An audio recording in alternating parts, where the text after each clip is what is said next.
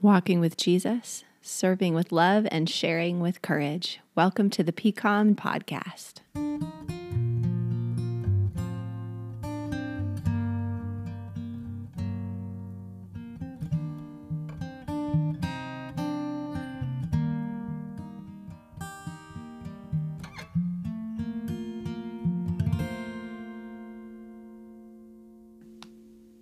Hello, dear friends. It's Pastor Courtney. So good to be with you. Thank you for tuning in from your home or your car or your morning walk. It is a delight to be with you across the miles and across the city and the county and the state and the world. I know some of you have told me you're tuning in from far afield, so thank you so much for being with us this morning, for being with me. It is good to be with you wherever you are. Southern California has been going through another heat wave, and I am very grateful to be on the other side of it. It looks like things are starting to cool down. You can take the Wisconsin out of the girl, but you can't. No, that's not right. You can take the girl out of Wisconsin, but you can't take the Wisconsin out of the girl. So when it is that hot, I will look at the forecast and find myself getting pre-grumpy. I'm already grumpy because I can see how hot it's about to get. So I'm doing the right things. I'm sitting in the shade and eating the popsicles and using the air conditioning when I need it. But mostly I am just longing for the cooler temperatures. November in California is so delightful, and we are on our way there. So I really can't wait. I hope you and yours fared okay in those hot temperatures.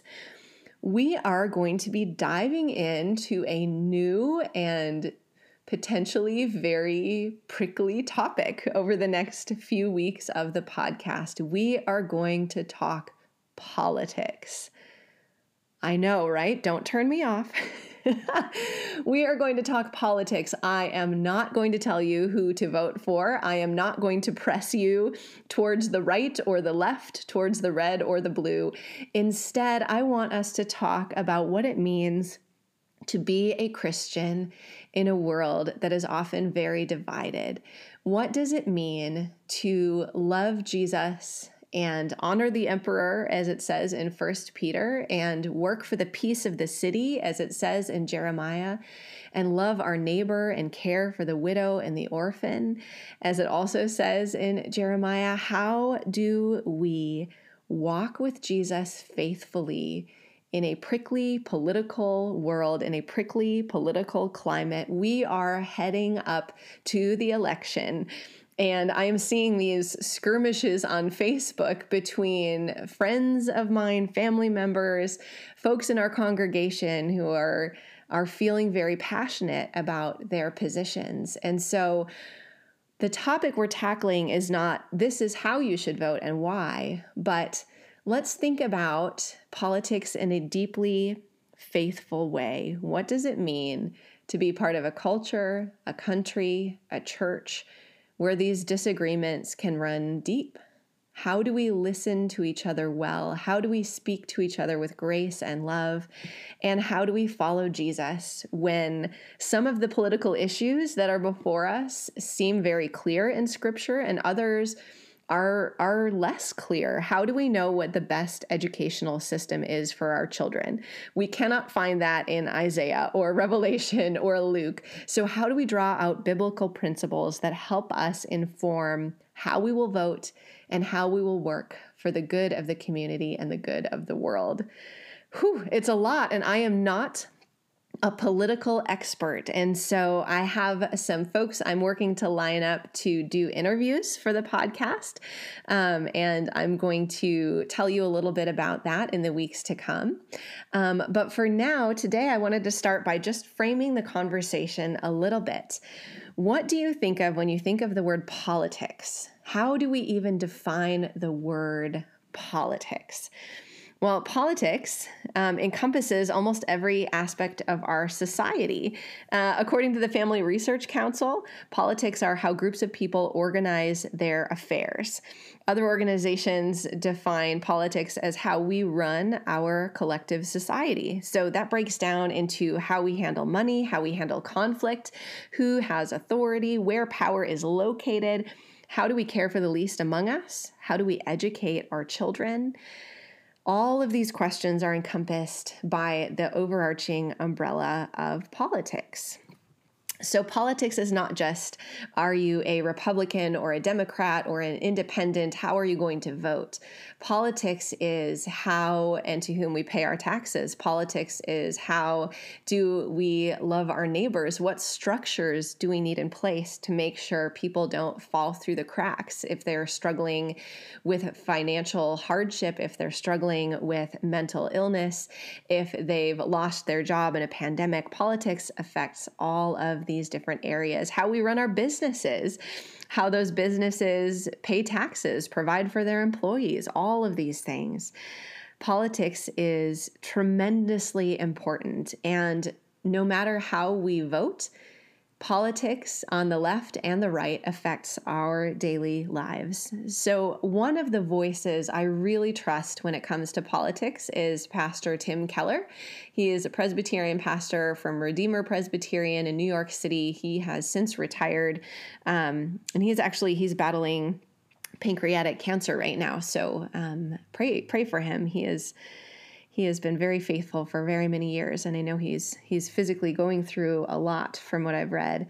But Tim Keller has a piece in the New York Times op-ed page a couple of years ago in September 2018, and the title is, "How Do Christians Fit into the Two-Party System? They Don't." And I want to read you an excerpt. I will link to this article in the show notes. It's free to read online. Tim Keller writes, "So Christians are pushed toward two main options. One is to withdraw and try to be apolitical. The second is to assimilate and fully adopt one party's whole package in order to have your place at the table. Neither of these options is valid." It's a strong statement.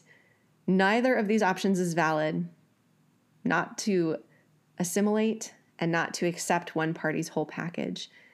Keller continues, "In the Good Samaritan parable told in the Gospel of Luke, Jesus points us to a man risking his life to give material help to someone of a different race and religion. Jesus forbids us to withhold help from our neighbors, and this will inevitably require that we participate in political processes. If we experience exclusion and even persecution for doing so, we are assured that God is with us." Matthew 5, verses 10 and 11. "And that some will still see our good deeds and glorify God." 1 Peter 2, 11 through 12. If we are only offensive or only attractive to the world, and not both, we can be sure we are failing to live as we ought. It's a great article. I will link to it in the show notes. And also I will, in the weeks ahead, mention a sermon by Tim Keller where he talks about how early Christians failed to fit within any political system, and it sometimes cost them a great deal. It cost some of them even their lives. So how do Christians fit into the two-party system? They don't. They don't, according to Pastor Tim Keller. Do you agree with him? How does that strike you? How does that strike you? The other thing I wanted us to be able to think through together this morning is actually something from Pastor Daryl. He is leading the all-church Zoom and small group Bible study right now on the book of 1 Peter. And 1 Peter has some statements that on the surface can seem really controversial and troubling and confusing to our modern ears. Wives, submit to your husbands. What do we do with that? Do we take that as face value? Do we throw that out? Pastor Daryl talks about that in some of his videos. Jen Wilkin, the author of the study, talks about it in her videos. I encourage you, check those out on our church website, mypcom.com. But in this audio excerpt, Daryl is unpacking 1 Peter's text that asks us to honor the emperor. What does that mean? First of all, we don't have an emperor. So who are we supposed to be honoring, and how in the political climate in which we find ourselves today? Does that mean whoever is in charge, we accept their rule unthinkingly, or does that mean we fight them on every count? What does it mean to honor the emperor? So I am going to play this audio excerpt from Daryl's Bible study. There is a truck backing up at the beginning, so please bear with us. We are recording things in our home office and in our living room, so sometimes there's a little kid noise or a parakeet or a truck backing up in the background. we, like you, are working without a net these days. So here is Pastor Daryl illuminating this book of 1 Peter and what it means to honor the emperor. Hey everyone, in this video I want to talk about Peter's encouragement that Christians should honor the emperor, is what he says. And before I get into that, I want to just say that this Sunday I'll be hosting, leading a Zoom discussion on Christians and politics. And I'd encourage you to join us if you can this Sunday at 7 p.m. If you have any questions from this passage or what I'm saying now that you want me to speak to, feel free to post it to our discussion board so that I can prepare that for Sunday. What I'm going to give you in this video is just a little preview of some of the thoughts that I'll be sharing on Sunday. So we'd love to see you there. So what is Peter saying, and how can it perhaps inform us as Christians living in a very divided country politically? The first thing I'd say is Peter is acknowledging that we need a government, that government as an idea, as a function, as a practical way of organizing society is from God. It has a purpose. And in fact, human culture cannot function, we cannot flourish without a government. And he says here, echoing a teaching that Paul makes in Romans 13 and Jesus makes by saying, give to Caesar what is Caesar. He says, look, government has a purpose. And its chief purpose that is being assigned, that's being talked about here, is to promote the common good. He says to praise those who do good and to discourage those who do evil. He says to punish those who do evil. That's just a part of promoting the common good, is to provide incentives to do good and to provide punishments, penalties for doing evil. That is one of, not the chief function of government, is to promote the common good. And when it doesn't, we should have a discussion about how to have a better government and what is the common good. Those are all good conversations to have, and in fact, conversations and questions that good people who have good hearts can disagree on and should be able to have a calm, even-handed, even-keeled conversation as to what is the common good and how do we make the government more effective in serving the common good. But we need a government. And the place of the emperor, which was his government, the place of having a government is from God and deserves a kind of honor and reverence of saying that role is not absolute in our life. Our relationship to the government is not absolute. We know that. Our allegiance is to God overall. And if those things come into conflict, we serve God first, for sure. But our relationship to the government and those in the authorities over us are one in which they have a role.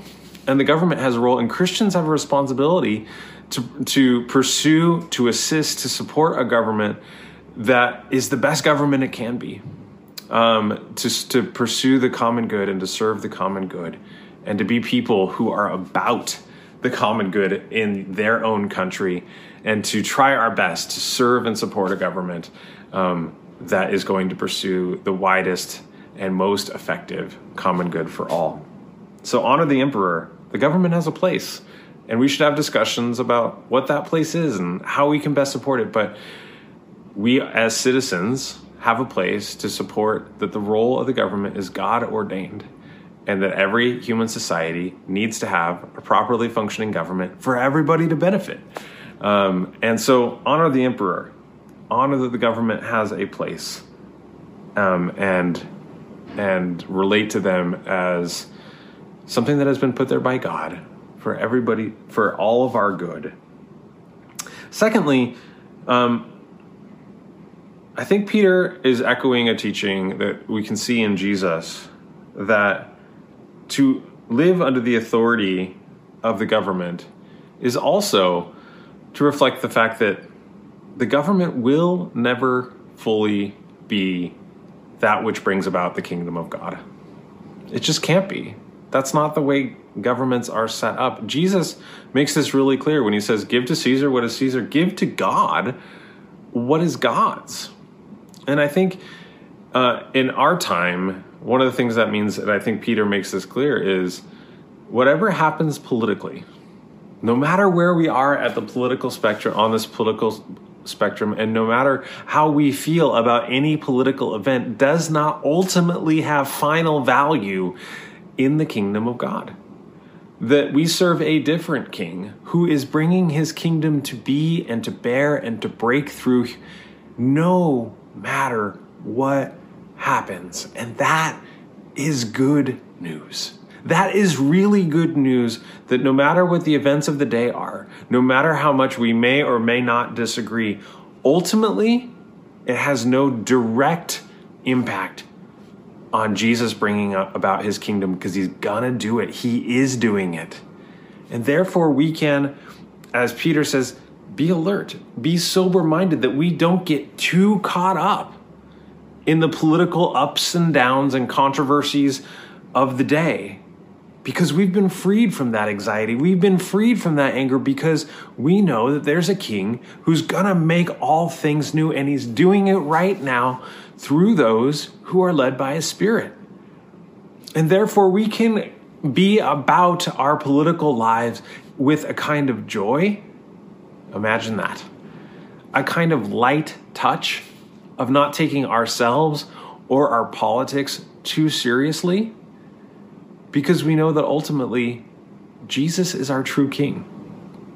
And there is a kingdom that is going to rule over all, where the common good is not only worked towards, but finally brought into being, because he is a good and righteous and gentle and loving and infinitely wise king, to whom we will all bend the knee, and to whom we can all serve with a kind of joyful heart now. And we can have gentleness and compassion with one another, because we are first and foremost the body of Christ.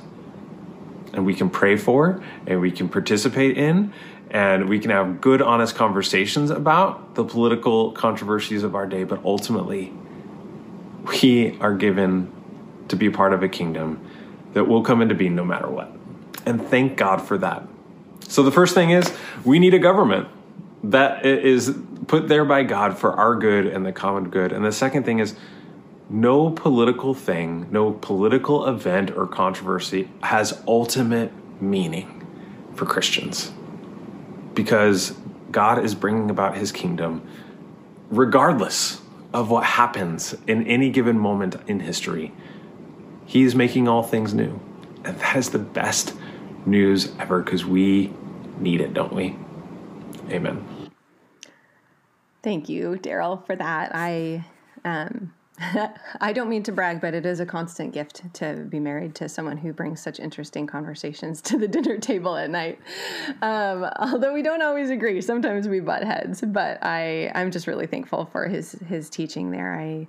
It ministered to me, and my prayer is that it ministered to you. And again, if you want more information on 1 Peter or a deep dive into some of these texts that are so nurturing and sometimes troubling, you can check those out on our church website under the Bible Study tab. All those videos are free and available to view at any time. All right, politics, friends. We will be diving even deeper next week. So pray for me, and I would love, as always, for you to send me your questions. Courtney.ellis@mypcom.com. Questions about politics, questions about how we live faithfully as Christians in this world where it seems like anxiety and distrust and fear and anger are really, really ramping up. We want to be faithful and wise and kind and thoughtful and nuanced in a world of sound bites and vitriol. That's what God calls us to. It is not easy, friends, but it is so good. So it has been great to be with you today. I'm going to end with a couple of quick recommendations, as always. First, if you are a fan of Marilynne Robinson, she wrote the book Gilead, which won many, many awards, especially in Christian publishing circles. She is deeply thoughtful and wise. one of you, actually, Elaine Pappas Puckett, thank you. Let me know that she has a new book coming out. Friends, I look forward to book releases like some people look forward to Marvel movie releases. I am so excited for a new book. Her new book is called Jack. It is coming out in September, and if you're interested, you can pre-order now. I'll leave a link in the show notes. Someone has already gifted me a copy. I'm so excited to read it. I'm going to be watching the mailbox to see when that book comes in, but highly recommend. She writes novels. They are peaceful and thoughtful and deep and wise and profound. They take a little work to get into, but they are so worth it. So highly recommend the book Jack by Marilynne Robinson. Also, if you are a reader of nonfiction, she has some wonderful essays that you can find online. She has books of essays. Daryl's favorite that she's written is called The Death of Adam, Essays on Modern Thought. It was written back in 1998, but it is still very prescient. I have a little more trouble with her essays. They are very dense and very thick, and much more academic than what I usually read for fun, but no less wise. And if that is your bailiwick, as Pastor Jackson would say, if that is your bailiwick, then I know Daryl would highly recommend those essays to you. And finally, one thing that has been working for our family lately as we navigate this pandemic, we have begun incorporating more music into our lives. And one of the things we've been doing lately is ending our days with a dance party. So the children each pick a song. Well, the boys pick a song. Felicity is not even 2 years old yet, so she'll jam out to whatever we put on. But they each choose a song, and we are just goofy and silly, and we dance around the backyard or we dance around the living room. And no matter how difficult the day has been, how long it has been, how many people have spilled Cheerios and ground them into the carpet, how distance learning has gone, how tired we are, that dance party never fails to lift my spirits. So if you want our top 2 songs right now, they are Eye of the Tiger. Wilson is really into Eye of the Tiger. Take that for what it's worth. And Lincoln really likes the song I Like to Move It by will.i.am. It's in the movie Madagascar, and it's got a good pumping beat to it. So we put those on, and the kids are out running around. Sometimes we have water balloons. But whether you're alone or gathered with family, there is just something about moving your body to the music that brings this spark of God-given joy. Some nights I'm so exhausted, I can't move my body, and I sit on the couch and watch the kids and dance with my arms or bob my head, and that also will bring that spark of joy. So encourage you to join us in the Goofy Dance Party. Those are the recommendations for the week. And Daryl led us into that deep dive in 1 Peter, so that's our scripture for today. Would love for you, along with me this week, to pray for our country. Pray for those whose communities have been racked by violence. Pray for those who are struggling in poverty. Pray for those who are working to educate their children at home. Pray for those who are working to reopen our schools. Pray for small businesses. Pray for big businesses. Pray for your friends and your neighbors. Pray for our country. And maybe our political practice, together we can covenant to add grace and season with kindness this coming week. When we are tempted to dive into a political debate that is framed with anger or vitriol, to take a step back and pray and add in our words. We are not called to, as Tim Keller says, be apolitical, but how can we speak wisely and kindly and well so that we earn ourselves an audience to speak and we find ways to listen well. That is my challenge to you. It is my challenge to myself as we lead up to this election. Thank you for taking the time to be with me this morning, friends. Send me your questions about politics or anything else, Courtney.ellis@mypcom.com. And again, I'll link to the resources in the show notes. Until next time, friends, take care, be well, and God bless.